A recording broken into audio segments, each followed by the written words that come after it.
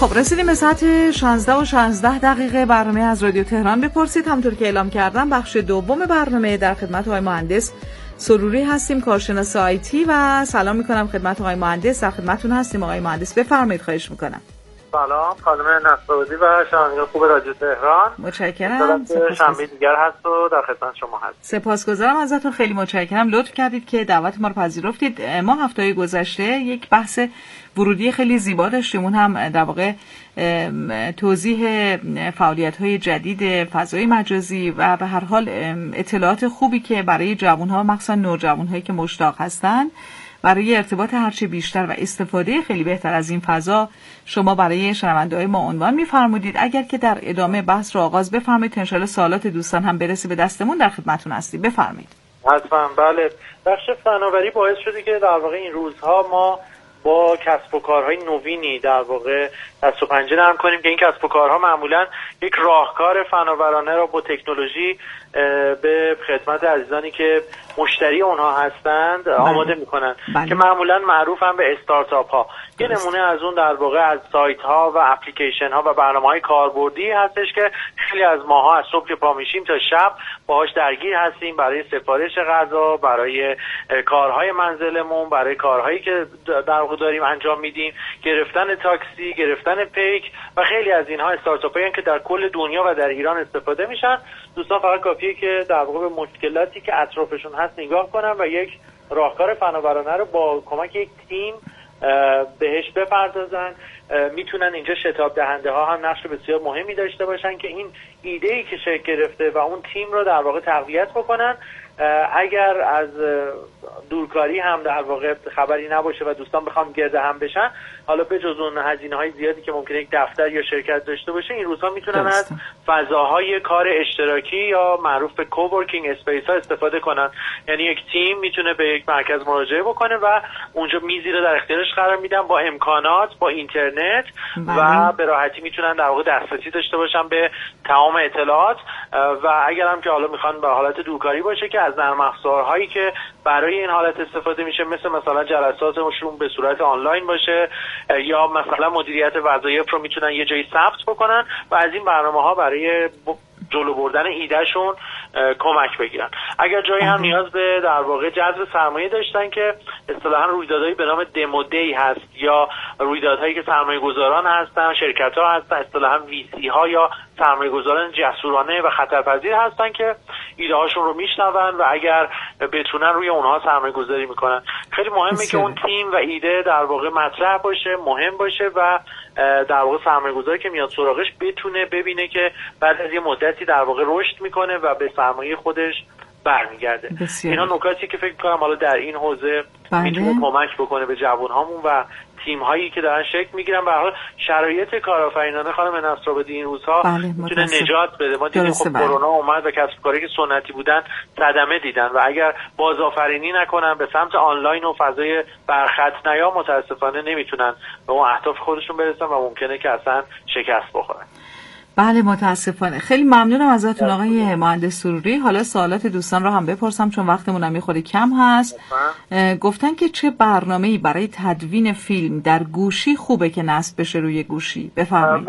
بله، برای کسی که حرفه‌ای هستن با لپتاپ یا کامپیوتر کار میکنن، خب نرم افزار پریمیر و افتر افکت رو به خصوص برای جلوه ویژه پیشنهاد میدم. ولی برای موبایل من خودم از اینشات استفاده میکنم، INSHOT. اینشات نرم افزار بسیار خوبیه و حرفه‌ای میتونن تایملاین رو بچینن، صداها رو حذف کنن، فیلمو کات کنن و خیلی از کارها و افکت‌ها رو بهش بدن. اینشات فکر کنم برای کسی که موبایلیان خیلی مفیده. البته خب اپل هم برای خودش نرم افزار خاص خودش رو داره. بله، گفتن گوشی سامسونگ دارن، چه دلیلی داره که هی تونتون این گوشی ریستارت میشه؟ چیکار باید بکنن؟ ریستارت شدن ممکنه دلایل مختلفی داشته باشه. یکی از اونها ممکنه داغ شدنش باشه، یکی از این دلایل ممکنه در واقع مشکل یا اصطلاحاً کانفلیکتی باشه که با نصب یک برنامه براشون پیش اومده. من پیشنهادم اینه که در واقع حتما با نرم افزارهای آنتی ویروس و اینا گوشیشون رو چک بکنن و اگر در واقع ممکنه ویروسی هم شده باشه، اگر مشکل سخت افزاری نداره در واقع بتونن مشکلش رو حل کنن. یک بار شاید ریست کردن، ریست تو فکتوری هم بتونه جواب بده، یعنی گوشیشون به حالت اولیه برگرده. بسیار عالی، خیلی ممنونم. تلفن داریم دوستان، تلفن زدن، ببینیم چه سوالی پرسیدن. چیکار کنیم که از پیام‌های تبلیغاتی رها بشیم؟ خود به خود میریم تو گروه‌ها، نمیدونیم خودمونم عضو نمیشیم، به صورت اتوماتیک یه دفعه می‌بینی 20 تا گروه عضو شدیم. تشکر، اگر راهنمایی کنید مراقبتی. خدا نگهدار. بفرمایید. خواهش می‌کنم. بله، خیلی از حالا پیام‌رسان‌ها هستن مثل واتساپ که شما رو ممکنه دوستانتون به یک گروهی اضافه بکنن، به یک کانالی اضافه بکنن. شما میتونید در تنظیماتش، در ستینگش در واقع برید و بخش این گزینه رو خاموش بکنید. اصطلاحاً گزینه‌ای هست که جلوگیری میکنه از عضویت شما در گروه‌ها و کانال‌هایی که شاید دوست نداشته باشید. بسیار عالی. گفتن که چطور مشکل فرمت نشدن کارت SD موبایل سامسونگ رو برطرف کنم؟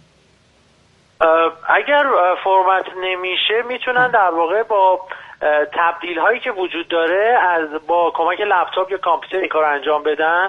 یعنی شاید با گوشی نتونن این کار انجام بدن، ولی اون رو به تبدیلی که معمولا یک تبدیل SD بزرگ هست استفاده کنن و اون رو به لپتاپ بزنن و با کمک لپتاپ فرمت کنن. اگر دیگه فرمت نمیشه واقعا احتمالا مشکل از اون SD باشه. بله، امروز بیشتر حالا گوشیایی که گوشه سامسونگ هست مشکلاتشون داره اینجا مطرح میشه. گفتن که یه گوشی سامسونگ دارم خیلی دیر شارژ میشه، مشکل از شارژرمه یا مشکل از گوشیمه؟ چیکار باید بکنم؟ این رسم این گوشی هاست و یا گوشی من مشکل پیدا کرده؟ چند دلیل ممکنه دیر شارژ شدن داشته باشه. اول اینکه خب عمر باتریتون تموم شده باشه و در واقع مشکل باتری پیدا کرده باشید. یکی دیگهش ممکنه خود شارژر باشه. من پیشنهاد میدم که شارژر رو در واقع عوض کنن. اگر ببینم بهتر بشه احتمالاً باید شارژرشون سیمش یا کابلش یا مبدلش خراب شده.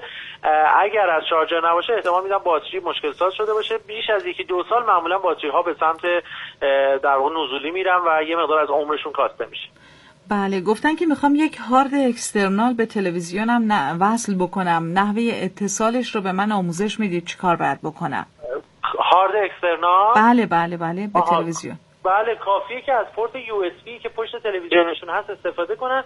ترجیحاً هارد، حالا اگر تلویزیون رو میزی هست روی میز بذارن ثابت باشه و اگر در واقع به دیوار وصل هستش حتما با چسب اون رو به دیوار بچسبن، چون هارد نباید موقعی که جابجایی اطلاعات هست تکون داده بشه، ضربه میزنه و ممکنه اطلاعاتشون بپره.